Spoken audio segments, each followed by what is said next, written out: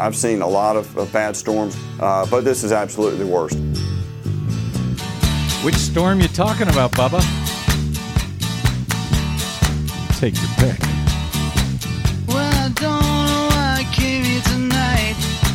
I got the feeling that something ain't right. No, it ain't. I'm so scared in case I fall off my chair. And I'm wondering how I'll get down the stairs.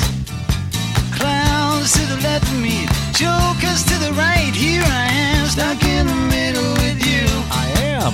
Yes, I'm stuck in the middle with you. From Pacifica Radio, this is the BradCast, as heard on KPFK 90.7 FM in LA, up in Oregon on the Central Coast on KYAQ, and in Cottage Grove on KSO, in Lancaster, Pennsylvania on WTPA, Maui, Hawaii's KAKU, Columbus, Ohio's WGRN, Palinville, New York's WLPP, Grand Rapids, Michigan's WPRR, in New Orleans on WHIV, Gallup, New Mexico's KNIZ, Concord, New Hampshire's WNHN, KPSQ in Fayetteville, Arkansas, Seattle, Washington's KODX, Red Bluff and Redding, California's KFOI, Round Mountain, California's KKRN, and Minneapolis, St. Paul's AM 950 KTNF. We also stream coast to coast and around the globe every day for your listening convenience on the internets.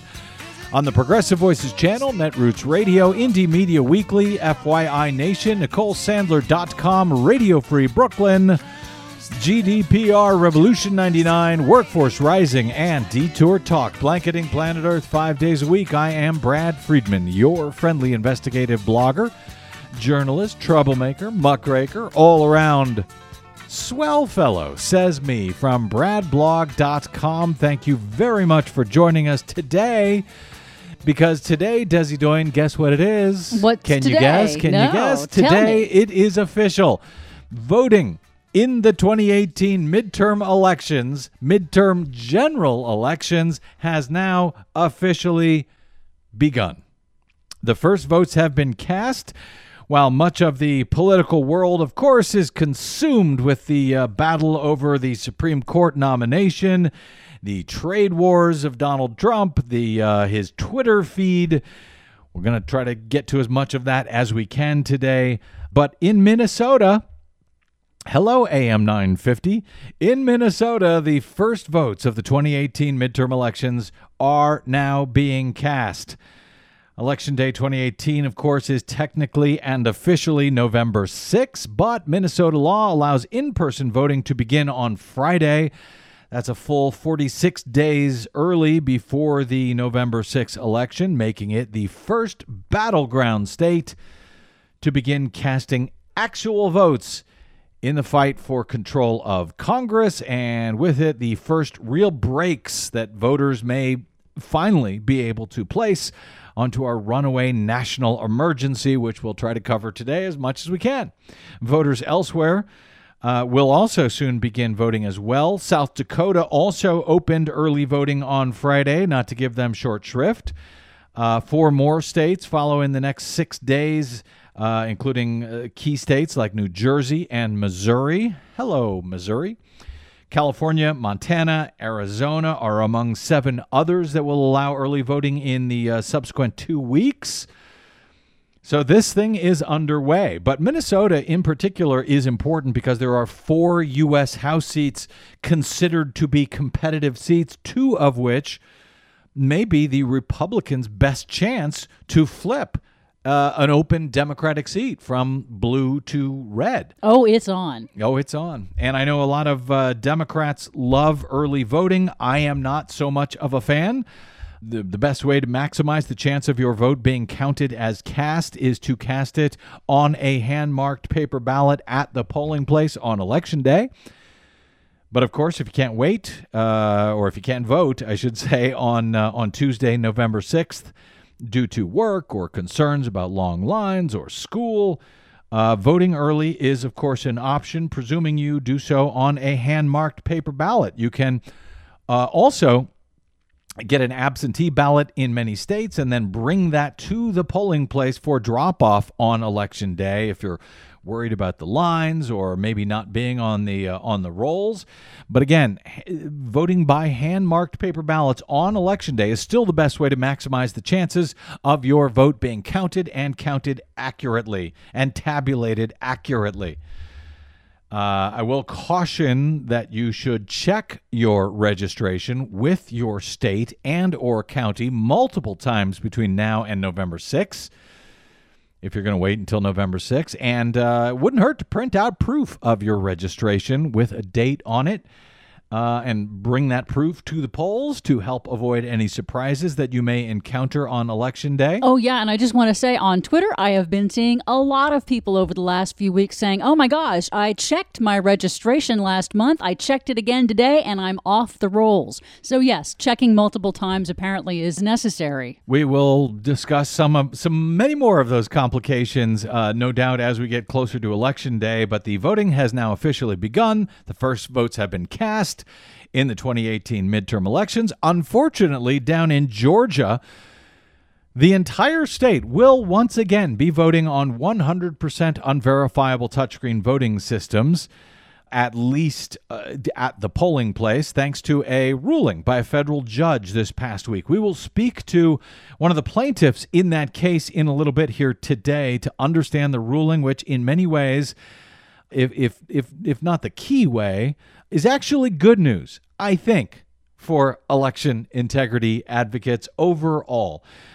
Georgia is a great example of where voting absentee is a good idea because they have paper ballots, because that's the only way you'll be able to vote on hand-marked paper ballots. But we will speak with one of those plaintiffs in that case, Marilyn Marks, about all of that shortly. She may or may not feel differently about that. We'll get her thoughts. In the meantime, as we warned was imminent on our previous BradCast, Duke Energy now says a dam has been breached at a plant in North Carolina. Coal ash may be flowing into the Cape Fear River, but that is hardly the only problem still ongoing right now in the Carolinas.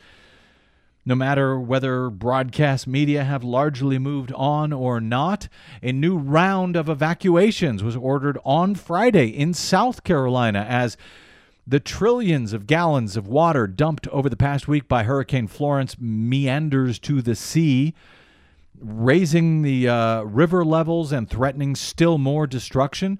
With the crisis now slowly moving to South Carolina, emergency officials on Friday ordered about 500 people to flee homes along the Lynches River. The National Weather Service said the river was expected to reach record levels over the weekend. Officials downstream sounded dire alarms on Friday, pointing out the property destruction and environmental disasters left in Florence's wake. Georgetown County Administrator Sel Hemingway warned the area may see a flood like it has never seen before. And again, we're 1 week after landfall was made by Hurricane Florence. In North Carolina, where about 100 people were evacuated by boat and air after the Cape Fear River breached a levee and flooded the town of Kelly on Thursday night. This storm is continuing to wreak havoc. And it's a similar story to places that were flooded back in 2016 in Hurricane Matthew. Some of those towns are once again being inundated. 2 years ago, AP talks about a story of the Presbyterian Church in Spring Lake that had to rebuild after Hurricane Matthew. This year, water from the Little River broke the windows at that same church, left the pews a jumbled mess. Church member Dennis DeLong said, "My gut is turning up. I'm so sad just thinking about all the work that we put in. We put a lot of heart and soul into putting it back up." Well, yeah, but because the state's Republican legislature actually passed a law barring the use of a report on the threat of sea level rise and other climate change threats in North Carolina, people just keep rebuilding. They keep building and rebuilding in the same spots. And I guess the construction industry is delighted about that, but nobody else should be, including the taxpayers who are often on the hook here for what state legislators have been trying to hide. to hide from the voters, from the public, that they've been lying about for all of these years. If you didn't catch our previous BradCast with disaster expert and historian Scott Knowles, I recommend you take some time to download it for free at bradblog.com on some of this. In any event, South Carolina Governor Henry McMaster estimated the damage from the flood in his state to be over $1 billion. I believe he's lowballing that estimate, frankly. He says the flooding will be the worst disaster in the state's modern history. North Carolina Governor Roy Cooper said he knows the damage in his state is going to add up to billions, perhaps tens of billions, but said with the effects of the storm still ongoing a week later, there is no way to make a more accurate estimate. As far as some of the new ongoing news out of this, as we had warned on our previous BradCast, while much of the world is no longer paying attention to the Carolinas, Duke Energy had issued a level 1 alert on Thursday that a toxic coal ash holding pond at one of their retired coal-fired power plants in North Carolina was on the brink of an imminent collapse due to high floodwaters. Well, guess what has now happened? Duke Energy said on Friday that a dam containing a large lake at a power plant in Wilmington has now been breached by floodwaters from Florence, and it is possible, they say at this hour, that coal ash from an adjacent dump is now flowing into the Cape Fear River. A Duke spokesperson said that floodwaters continue to overtop an earthen dike at the north side of Sutton Lake, which is a reservoir for the Sutton Power Station. That water has caused several breaches in the dam on part of the lake, which is now flowing back into the river. The floodwaters also overtopped a steel retaining wall containing one of 3 coal ash dumps lining the lake shore. The spokesperson for Duke Energy described the incident as, quote, a developing situation, and said the company can't rule out that coal ash might be escaping and flowing into the river, which to my mind, if it's coming from Duke Energy, is as good as them saying, yes, it is escaping and flowing into the river. You can bank on that. They have paid millions of dollars in violations of the Clean Water Act for exactly this type of toxic coal ash spill. Gray material that the company called lightweight coal combustion byproducts could be seen on Friday floating on top of that lake. The ash that is left over when coal is burning to generate electricity, coal ash, contains an array of toxic components like mercury and lead and arsenic and other toxic heavy metals, or, as Donald Trump calls it, clean coal. Beautiful, clean coal. Yeah. The inundated basin at the plant contains 400,000 cubic yards of that beautiful clean coal ash, that beautiful toxic coal ash. Floodwaters at the site were continuing to rise on Friday, where the area had received almost 3 feet of water, with the Cape Fear River still expected to crest over the weekend. Security personnel for Duke was blocking access to the lake, even to the media. Duke denied a request for an Associated Press reporter at the scene on Friday to pass the barricade, claiming that the situation at the lake, quote, continues to change and is not safe. Aerial photos, however, are showing a wide breach in the earthen dam and the affected ash dump, largely now underwater. The current breach at the Wilmington site is separate from another rupture at a nearby coal ash landfill reported at the site last week. In 2014, of course, as we noted yesterday, a drainage pipe collapsed under one of these pits and triggered a massive spill that coated 70 miles of the Dan River in gray sludge. The utility agreed to plead guilty to 9 clean water violations and pay $102 million in fines and restitution for illegally discharging pollution from ash dumps at 5 different North Carolina power plants. So it plans to close all of its ash dumps by 2029 in, more than 10 years. But, Clean coal. Beautiful, clean coal. At the separate Duke plant near Goldsboro, three old coal ash dumps capped with soil were underwater on Thursday near the Neuse River, which is also flooded. And the Waterkeeper Alliance, an environmental group, visited some of those dumps, took photographs, and collected samples of gray sludge and water they say is washing into the floodwater. So this could be going on for quite a while.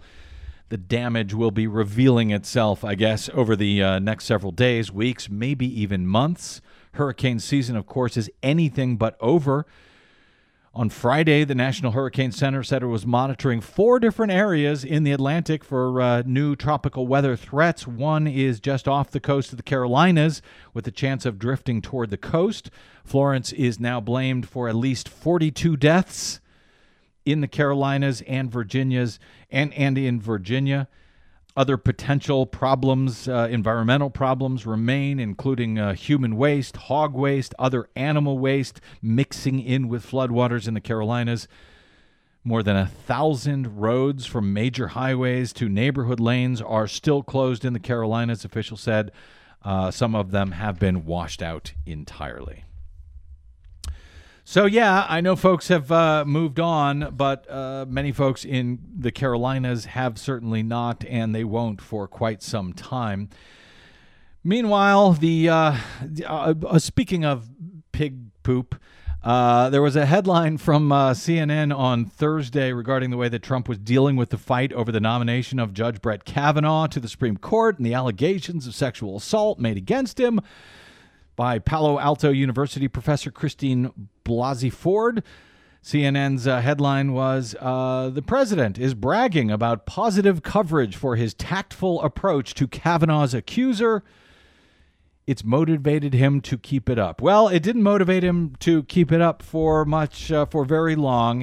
He held on for several days, not attacking his accuser in any way, so to speak. But by Friday, apparently, he could stand it no more. Hey, he almost made it a week. In a series of tweets, Trump suggested that Kavanaugh was, quote, under assault from the, quote, radical left-wing politicians. Minutes later, he claimed that Blasey Ford would have filed charges as a teenager if the alleged assault was, quote, as bad as she says. So he claimed, quote, radical left-wing politicians don't want to know the answers. This from the guy who refuses to ask the FBI to investigate and find out the answers. He added, quote, facts don't matter to Democrats. He then belittled the accusations from Dr. Ford, saying, quote, I have no doubt that if the attack on Dr. Ford was as bad as she says, charges would have been filed immediately with local law enforcement authorities by either her or her loving parents, adding, why didn't someone call the FBI 36 years ago? Well, yeah, they don't usually call local officials or the FBI in these sorts of cases, and especially when you're talking about a 15-year-old kids at a party where they're drinking alcohol, which would be illegal at that age. No, they don't call the police. And of course, they don't call the FBI. In any event, the negotiations continue at this hour between Ford and her attorney and the U.S. Senate Judiciary Committee, and the entire situation continues to change very quickly. So for now, Dr. Ford may or may not be testifying in the coming weeks before the U.S. Senate Judiciary Committee, and the National Emergency under Donald Trump and his Republican parties continues in its wake. But we are just weeks away from being able to do at least something about it, though that will depend if voters can actually vote and have their votes counted as cast. That will be no easy feat in states like Georgia. A quick break, and we will come back to discuss just some of the reasons why that will yet again be so hard for voters in the Peach State. I'm Brad Friedman, and this is the BradCast.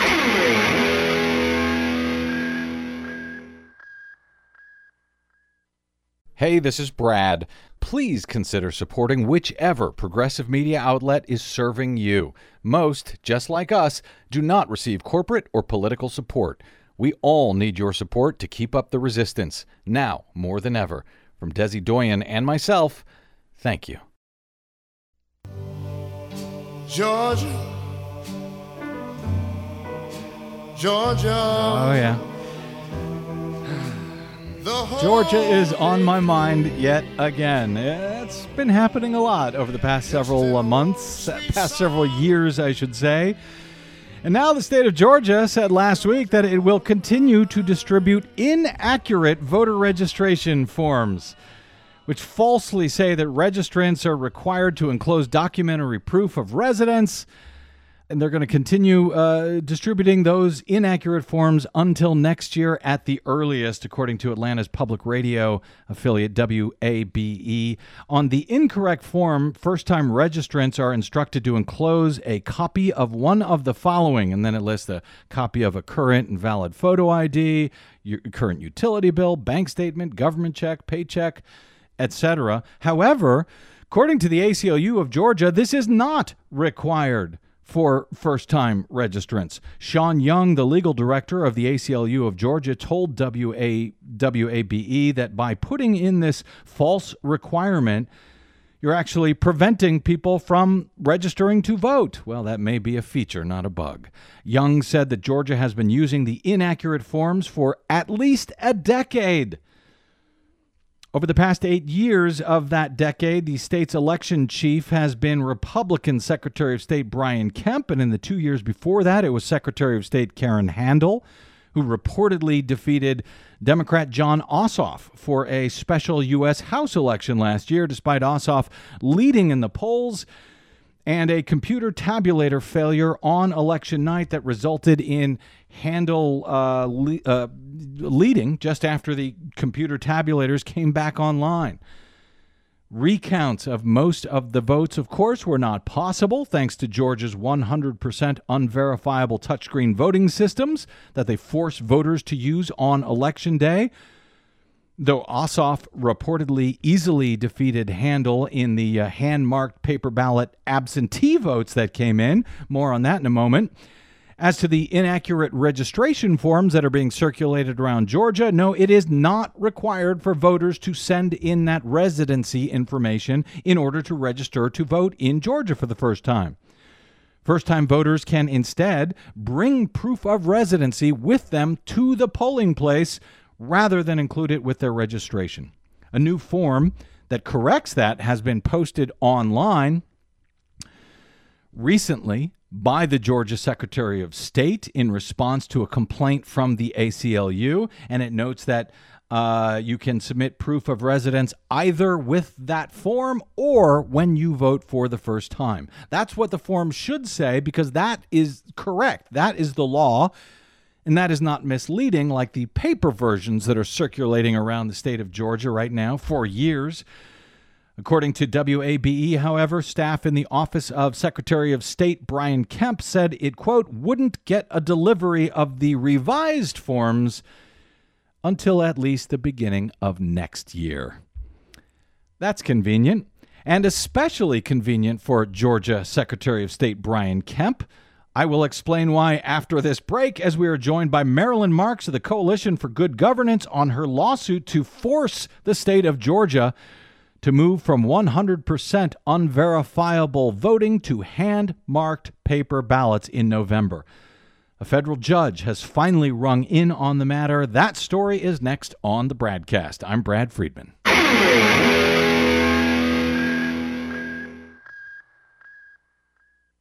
5 major corporations now own over 80% of all media in the United States, but they don't control us. The BradCast and the Green News Report are 100% independent, 100% listener-supported. But we can't do it alone. We need you. Your support helps us bring real facts to listeners at independent stations across the country. You can make a real difference by supporting independent media. This country ain't going to save itself, but we can all do it together. Join us at bradblog.com/donate. That's bradblog.com/donate. And thanks. That's a night that the lights went out in Georgia. Oh, brother.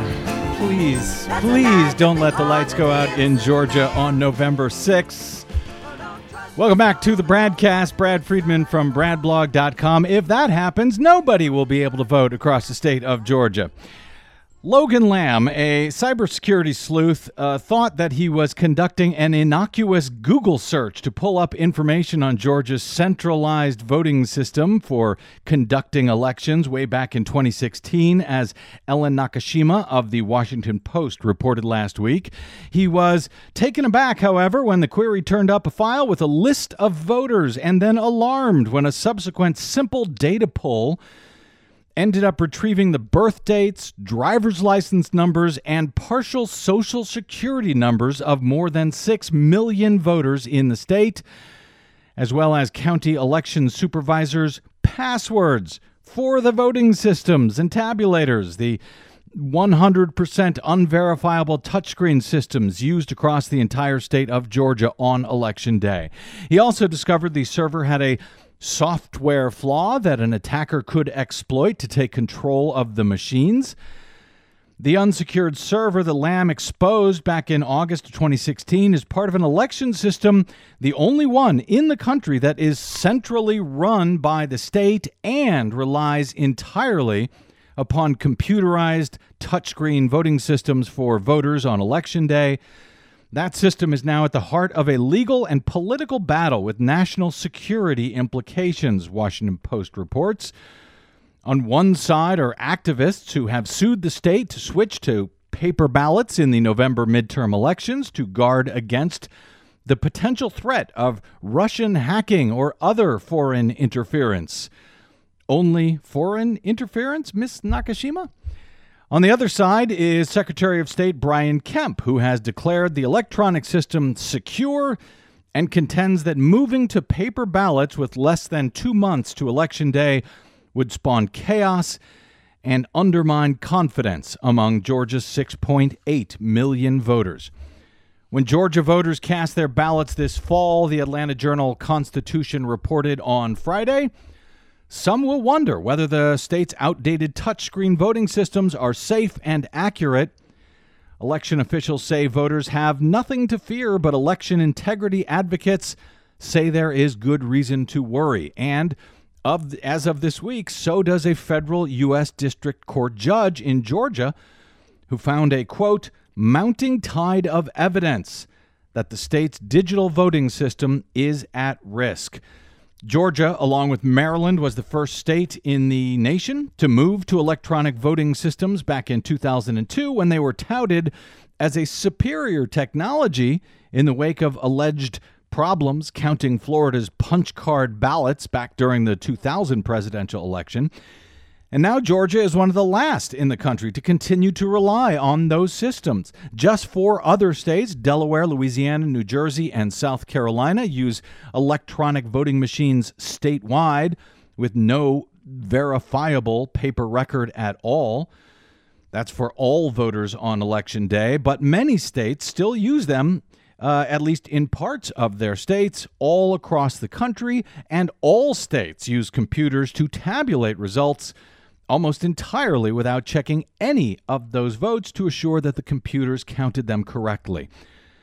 Election officials, according to the Journal-Constitution, acknowledge that Georgia's voting system should be phased out and replaced with paper ballots, but they remain certain that the state's 27,000 direct recording electronic voting machines, those are the 100% unverifiable touchscreen systems I have been yelling and screaming about for so many years, that those systems will work well for one more election at least. Secretary of State Brian Kemp said on Monday, quote, I'm very confident of where we are in the Secretary of State's office and where the counties are to get ready to vote on our secure system, as he described it. And I guess he should know, and we should simply trust Kemp on all of that, because as the state's top election official, it turns out he is also running for governor. He is the Trump-endorsed Republican nominee to become the state's next governor in his race against Democrat Stacey Abrams, who could become the nation's first African-American female governor. So I see no reason why we should question Mr. Kemp on that, since he's also overseeing his own election. Why worry? Why worry about being able to verify the results? Instead, we should, as the AJC article asks, simply trust the unverifiable systems and the Secretary of State, who has a huge conflict of interest in overseeing this year's crucial midterm elections. Voters can have confidence in our system. Their votes will be counted accurately. That was Kathy Cox, a Democrat who oversaw Georgia's transition to electronic voting systems back when she was Secretary of State from 1999 to 2007. She said, "I have great confidence in the security layers that we have in place for storing the equipment, for testing it, and the checks and balances at the end of every election day that have proven to work over the last 16 years. Cox, after overseeing the state's move to 100% unverifiable Diebold touchscreen systems in 2002, the very same ones that are still in use today in the Peach State, she was once featured on Diebold's sales brochure with her photograph and praises sung for those systems. That even while she was serving as Secretary of State at the time. So concerns about these systems are not necessarily, nor should they necessarily, be a partisan issue. Nonetheless, while Kemp says everything is secure and voters should simply trust him on that, his challenger for the governor's race is not quite as confident. Democrat Stacey Abrams is encouraging voters to vote by mail on hand-marked paper ballots, a message she has spread on Facebook and on Twitter. She says, quote, "I believe in trust but verify, so we have to use paper ballots that come with absentee balloting if we want to make sure all our votes are going to get counted." That was last month during a town hall meeting. This past week is part of a lawsuit filed by a multi-partisan group of plaintiffs seeking to force the state of Georgia to convert to the paper ballots that are used for the absentee voting systems across the entire state and have been for years in all the counties in Georgia. That lawsuit had a ruling. U.S. District Judge Amy Totenberg agreed that the system is not secure.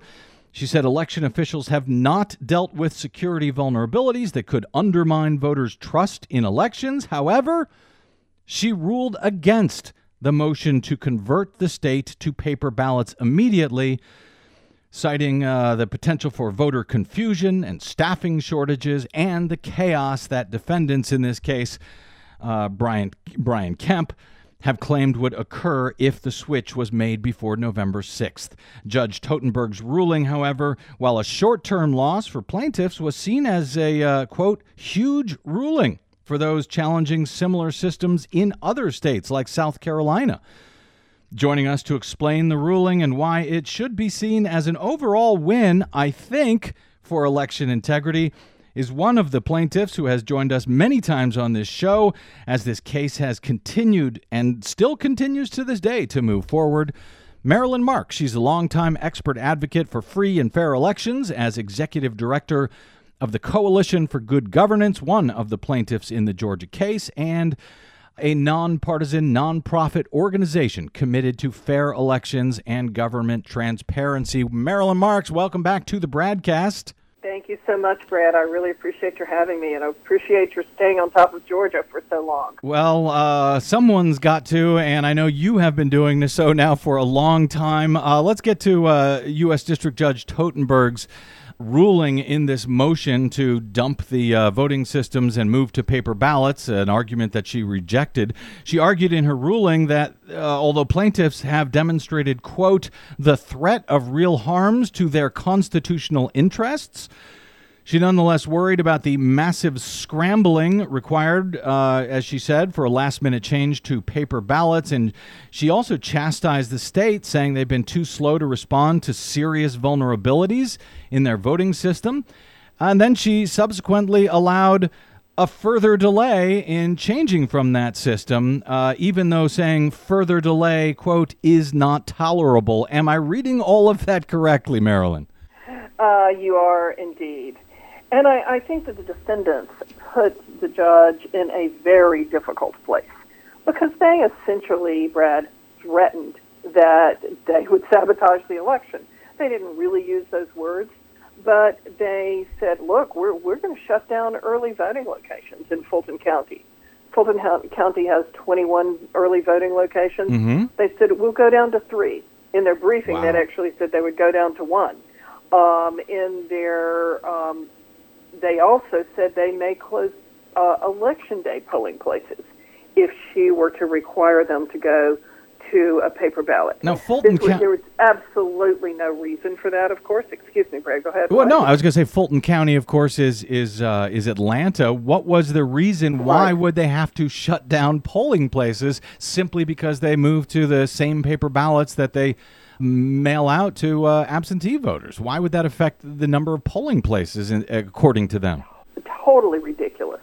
The idea would be that somehow it would be so difficult for voters to understand how to take the cap off the pen. I mean, they didn't literally say this, of course, but Right. It would be so confusing to voters to know how to mark a paper ballot that, we would need all these extra workers and that there would just be so much confusion as far as issuing a paper ballot instead of the very complex process that's involved in issuing the voter access cards and explaining to people how to work on a touchscreen machine, which of course is far more complex than issuing a paper ballot. But that was their theory, that nobody's voted a paper ballot, they don't know what they look like. The poll workers would have great difficulty making this conversion. And then their excuse for early voting was that they would have to have so many different types of ballots available at the early voting locations that they just couldn't handle this paperwork, just couldn't handle ballot-on-demand printers, which they already have, and therefore they would just be required to shut down these locations. And one of the interest.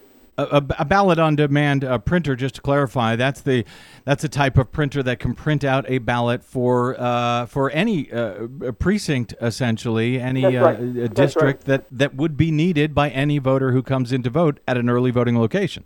That's right, and the county already has quite a few of them. Mm-hmm. So unfortunately, there's just not a real valid excuse. When you look at Georgia's 159 counties, only 14 of them have more than 4 vote centers. 125 of them don't even have an early vote center other than right there in the election office where they already have the inventory of paper ballots for mailing ballots and provisional ballots. And so for 125 counties, there would have really been no significant change. There was no keeping up with additional inventory of paper. And so the vast majority of Georgia's voters are going to vote on what the judge has basically said is going to be an unconstitutional system, just because of the threats of Fulton County and some of the other large counties. Well, that's what I want to get to, because and there are some very good portions of this ruling that I think will be helpful in this case and very in powerful. Other cases. We'll talk about that in a moment. Yes. But if I'm reading it correctly, it seemed that she was clearly troubled by these systems and by the lack of efforts by election officials for years now to do anything about these wholly unsecure systems, and yet she allowed them to be used again. So there's sort of a conflict from this judge. Is that how you also read her ruling here? Well, in fact, that's exactly what she acknowledged. She said, "I am in a catch-22." Mm-hmm. And because on one hand, she recognizes that it's an unconstitutional system, that to have this unverifiable, unreliable system. On the other hand, she recognizes that she could be impairing people's constitutional rights to vote if, in fact, the defendant's predictions, declarations came true. That, they said there will be long lines, people will be confused, they won't vote, they will get frustrated, they'll leave. our poll workers can't handle it. So the court then is caught right in the middle of weighing these two constitutional rights, and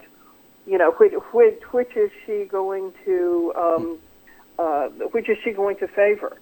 And I can understand why the court, has to listen to the very people who are going to conduct the election as they tell her they cannot do it.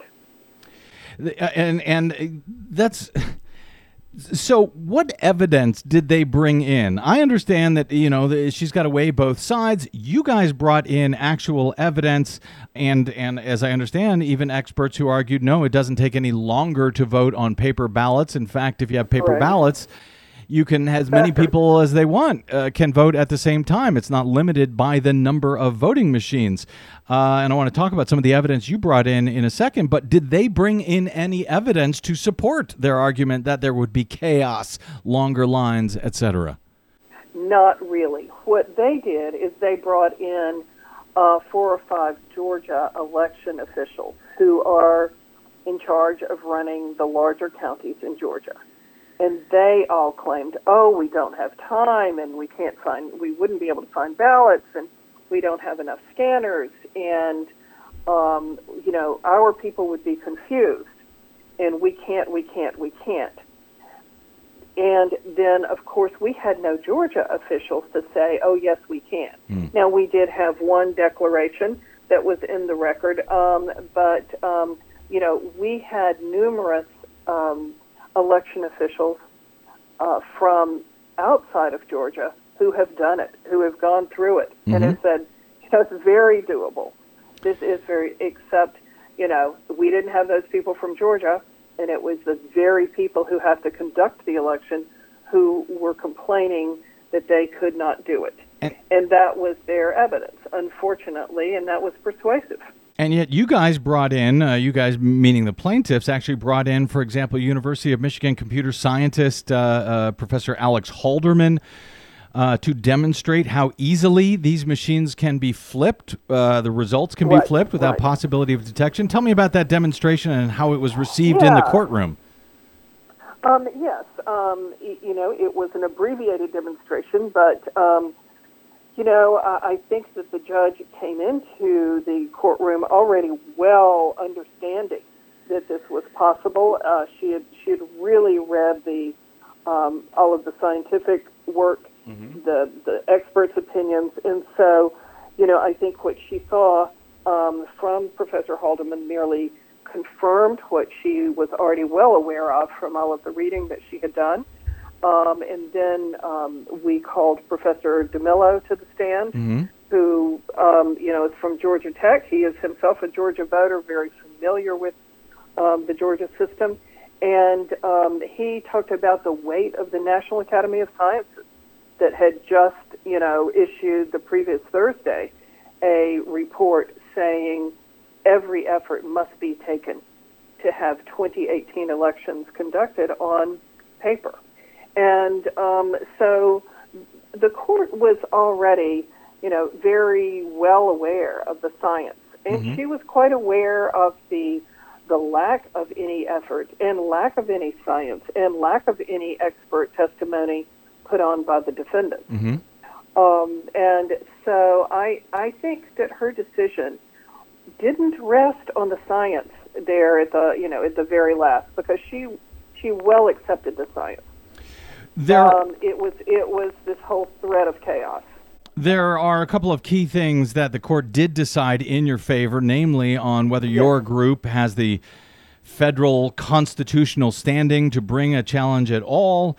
In other words, the constitutional issues sufficient to make a federal case out of this, so to speak, and whether, as the defendants argued, state law had required them to use these 100% unverifiable touchscreen systems.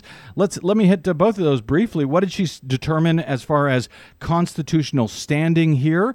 And I'm wondering how this will affect both your ongoing case and cases elsewhere. And did the defendants actually argue that the state law required them to use these unverifiable systems?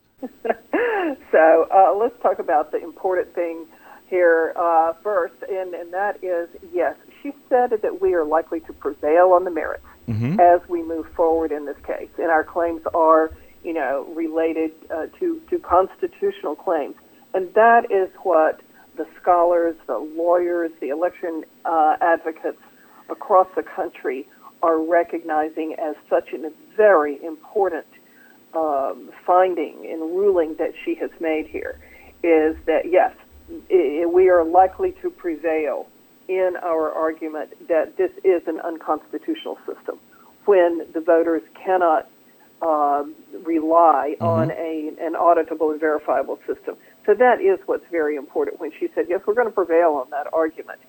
Did the state claim that the state law forced them to DREs? They certainly did, and she blew that apart, as we have been saying for a year. Now, one other thing, Brad, that you may not be aware of that we brought out in court, the state not only had been saying that it was required by state law, but they had threatened the counties who began to recognize it wasn't required by state law and that the counties, local authorities, have the ability on their own to go to paper ballots. The Secretary of State has been threatening them, telling them, no, you do not have that authority. They even told the press that they would punish counties that went to paper ballots. Yes. Well, see, that's very interesting because, I mentioned from that report from Washington Post where Ellen Nakashima said on one side are activists who have sued the state to switch to paper ballots to guard against the potential threat of Russian hacking or other foreign influence. Russian and foreign interference is hardly the only threat to an election in Georgia. Did your lawsuit only focus on foreign manipulation? Meanwhile, you've got this Secretary of State who is threatening counties, who is making claims that can't be backed up, who is now overseeing his own election for governor in Georgia. He has, and other, election officials and folks who run the machines, they have direct access to these systems to flip election results. Was that a concern of the judges in this case? I can't say that what her concerns were specifically on that, but I think the judge understood, as we all do, that the intent to conduct election malfeasance is not limited. It could be Trump's 400-pound guy in New Jersey, and it could be somebody right in the Secretary of State's office, or who knows where. But certainly, this country has a history of fraud occurring in elections going back to the founding of our country. So there's nothing that would make us believe that conducting elections on electronics, somehow made all of the citizens of Georgia pure of heart. Go ahead. Yeah, no, I've got a couple of questions about where we go from here and moving ahead. Okay. But, even Kemp himself has claimed that he'd like to replace these systems, but he's pushed for a system that is yet another touchscreen type system that prints out barcoded ballot summary cards instead of actual hand-marked paper ballot systems. So I guess, do you have a sense from this case and from the court testimony, what is the fear here as far as you can tell in Georgia about allowing hand-marked paper ballots that we can actually know represent the intent of the voters? Many people, I suspect, listening here probably think this is, a nefarious intent from Brian Kemp, and I don't know if you would agree with that or not. What's the sense that you get? Why are they so opposed to what seems like a common sense change here? There is no rationale. There is no logic that would account for his opposition. I will tell you what they've tried to do quite a lot to confuse the average voter. Every time we say hand-marked paper ballot, what they turn around to say, and they've even said it to the courts, Brad, they're talking about hand counting. To hand count the election would take weeks. They want to go back to the Stone Ages. And so that's what the voters hear. So they're obviously you well know that that's not what we were looking for. Well, they're confusing hand-counting paper ballots with hand-marked paper ballots. That's right. And, they are making it sound like it would be a nightmare.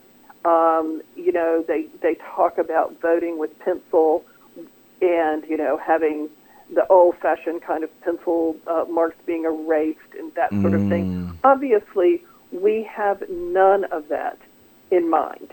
But they have purposely tried to scare average voters away from it by pretending that it is former Secretary Kathy Cox tried to say on the witness stand that, nothing's more fraudulent, more opportunities for fraud than old paper ballots. She's just absolutely wrong, but that's what they promoted. So Brad, may I? Yeah, go ahead. I was going to say, may I tell you one thing from the hearing? Sure. That I later thought, man, I'm glad Brad wasn't in the room. His head would have exploded. So one thing that happened on the witness stand is when Michael Barnes, who was, right under Merle King at KSU, and then is now in charge of the voting system at the Secretary's office. What we learned, this part wasn't too surprising, that after Logan Lamb got into the system, they did no analysis, no forensic review, no type of review at all to see what had happened during those many, many months where any bad guy in Georgia, the nation, the world could have gotten into the system. They didn't bother to look. Not one thing. But worse, they had not even bothered to read all of Logan Lamb's affidavits as to what he saw, the files he looked at, the files he downloaded, what he could have done. Michael Barnes, who runs the voting system, had not even bothered to read Logan Lamb's. And Logan Lamb discovered pretty much the entire system just sitting there for anybody to download, anybody to affect, and it was months before, after he reported it and before they finally removed it. In fact, that material may well have been sitting there for years, as far as we know. You're right, my head might explode. Thankfully, I've only got a minute or two here. Very quickly, Marilyn, Stacey Abrams. Oh, and let me underscore again. So Kathy Cox is a Democrat. You, I should say, Marilyn Marks, are a Republican. So this is not a right-left issue, or at least it shouldn't be. But the Democrat gubernatorial candidate here, Stacey Abrams, is encouraging people to vote by mail in Georgia. At this point, just weeks out from the election, is that the best way for voters to get their votes counted in the state of Georgia, at least?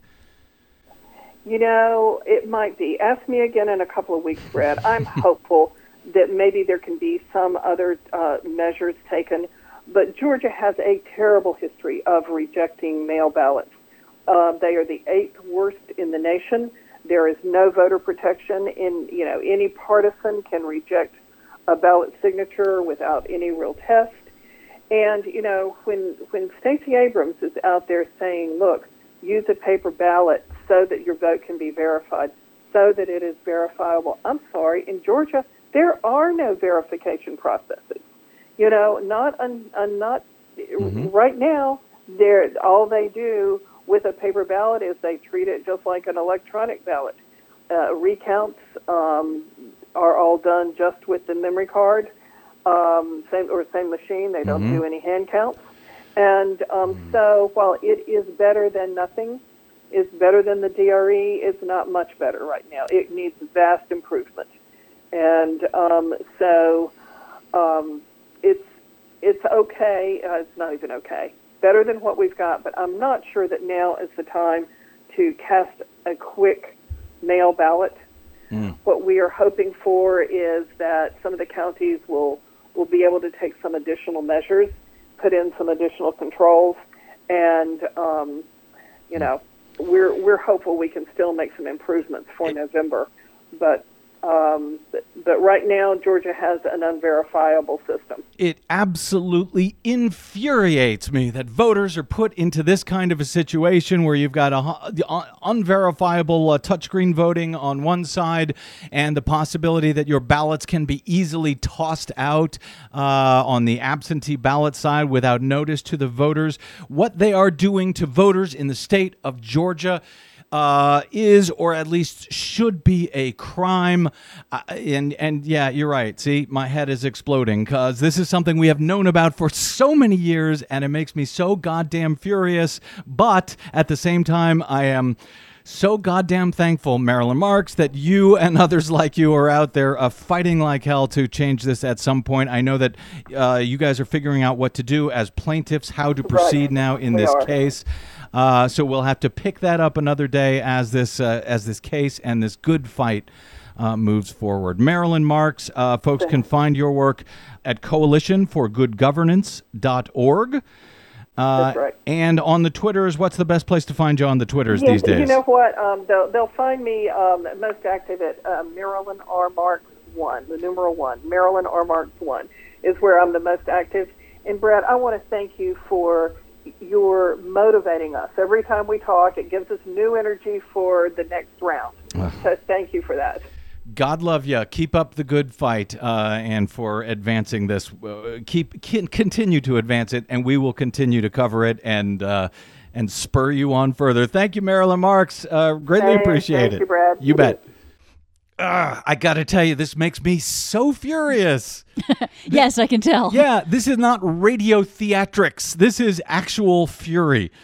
For all of these years, for so long, this is what we have been warning about. And I'll tell you what, if Stacey Abrams ends up losing by 10 votes on November 6th, or you know what, if Brian Kemp ends up losing by 10 votes on November 6th, I am still going to be furious, because this is not how we ought to be running a representative democracy in this country.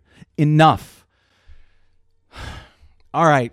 Enough of today's BradCast. I got to get out. My thanks to our producer, Desi Doyen, and of course to Marilyn Marks of the Coalition for Good Governance, and to all of you for spending a portion of your day or night with us. If you missed any portion of this program or any others going back years, you can download them for free at bradblog.com. You can find and follow me on the Facebooks and the Twitters, and hopefully share this show and others like it. I am simply The Brad Blog on Facebook and Twitters. You can drop me email as well. I'm bradcast@bradblog.com. And my thanks to those of you who have helped us continue this fight for so long for your democracy by stopping by bradblog.com/donate. You're the ones who help keep us going, not the corporations, not the political parties, but you. And we really need your help to continue. That's bradblog.com/donate. All right. That's it. I'm getting out of here before my head explodes again. Until we meet again, I'm Brad Friedman. Good luck, world.